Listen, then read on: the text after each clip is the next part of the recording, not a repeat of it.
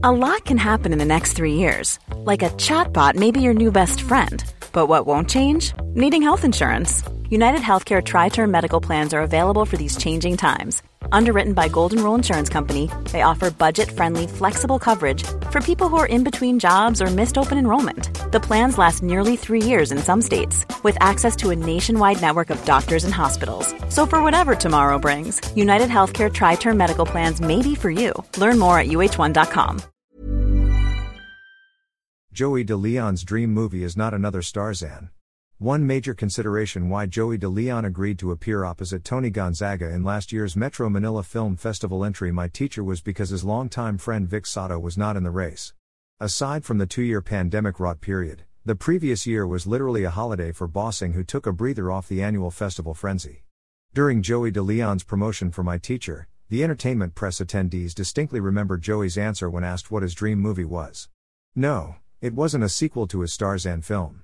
Neither was it any fictional character he wanted to reprise. Then what?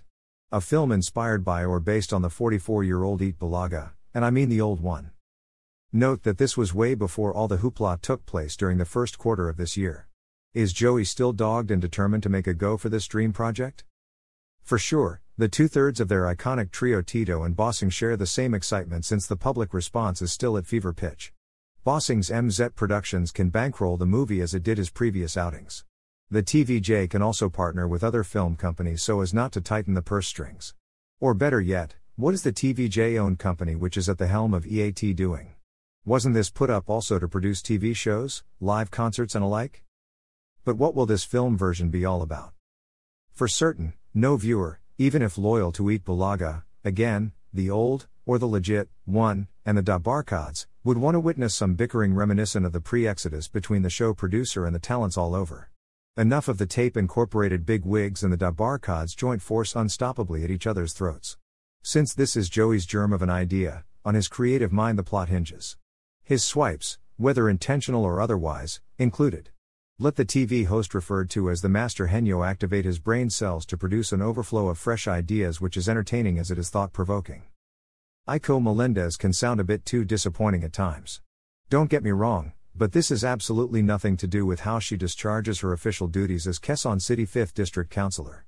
I'd like to think she's doing her job even better than expected. In one of her latest vlogs, Aiko swore she'd never accede to taking on a film assignment with erstwhile partner Jomari Alana.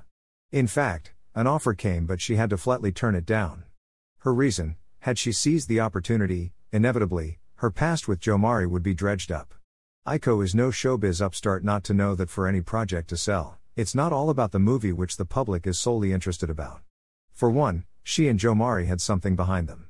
If dwelling on their ugly past would make her feel uncomfortable, then she could steer clear of that and instead talk about their only child Andre. Still, it's no good dragging Andre into the publicity blitz as she's wary it might affect the boy's mental health. I thought Aiko was glad that Jomari's trying to make up for his shortcomings toward Andre. And that Andre has learned to forgive his father on the condition that the latter would no longer commit the same mistakes with his other kids. All said, Aiko wouldn't budge.